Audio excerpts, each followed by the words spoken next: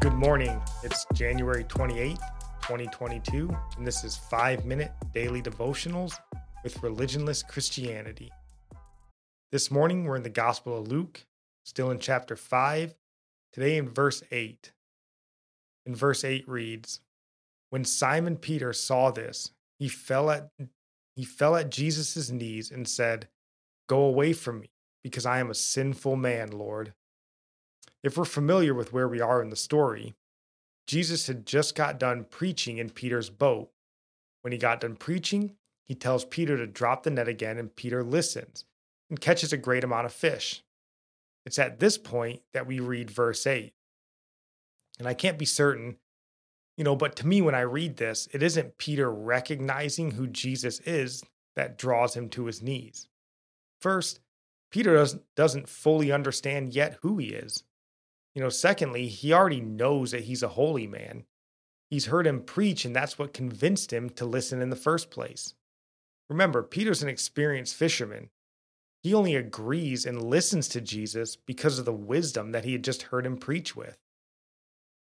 I believe what draws Peter to his knees is that he would be blessed by such a man. This verse gives us great insight into who Peter was and how he saw himself. A sinful man, not worthy of such a blessing from a godly man. Little did Peter know, this wasn't just a godly man. But Peter doesn't just think he's sinful. He's grown up in the land of the law. He most certainly knows he's a sinful man. But isn't that what makes the calling so much sweeter? Jesus lived in a time and town of incredibly holy men and women. And he didn't choose any of them. He went after men and women that had no claim of righteousness on their own. He went after fishermen, tax collectors, prostitutes. There's a great line from the Todd Agnew song, "My Jesus."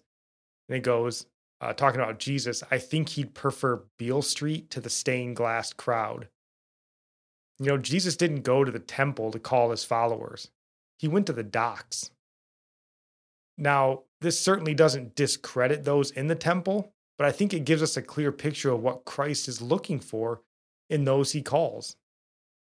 Only when we fully recognize who we are can we really appreciate who he is and what he's done. Our salvation comes by grace alone, through faith alone, and that is good news. And our psalm today comes from Psalms 140, verse 6 and 7. "I say to the Lord, you are my God.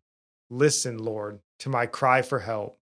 Lord, my strong Savior, you shield my head on the day of battle."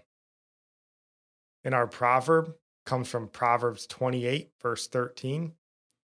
"The one who conceals his sin will not prosper, but whoever confesses and renounces them will find mercy." Now, before I end with my prayer, if you find this useful or beneficial in any way, please consider sharing and subscribing. I would certainly appreciate that. And also, you can find links to the Todd Agnew song, "My Jesus," in the notes, and I certainly encourage you to listen to it. So now let me end praying for you as I always do.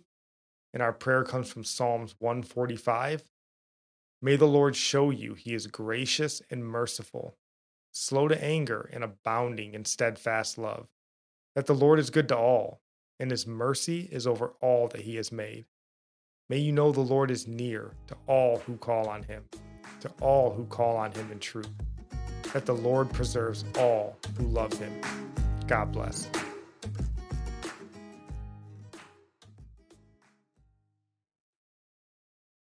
We made USAA insurance for veterans like James. When he found out how much USAA was helping members save, he said, "It's time to switch." "We'll help you find the right coverage at the right price." USAA. What you're made of, we're made for. Restrictions apply.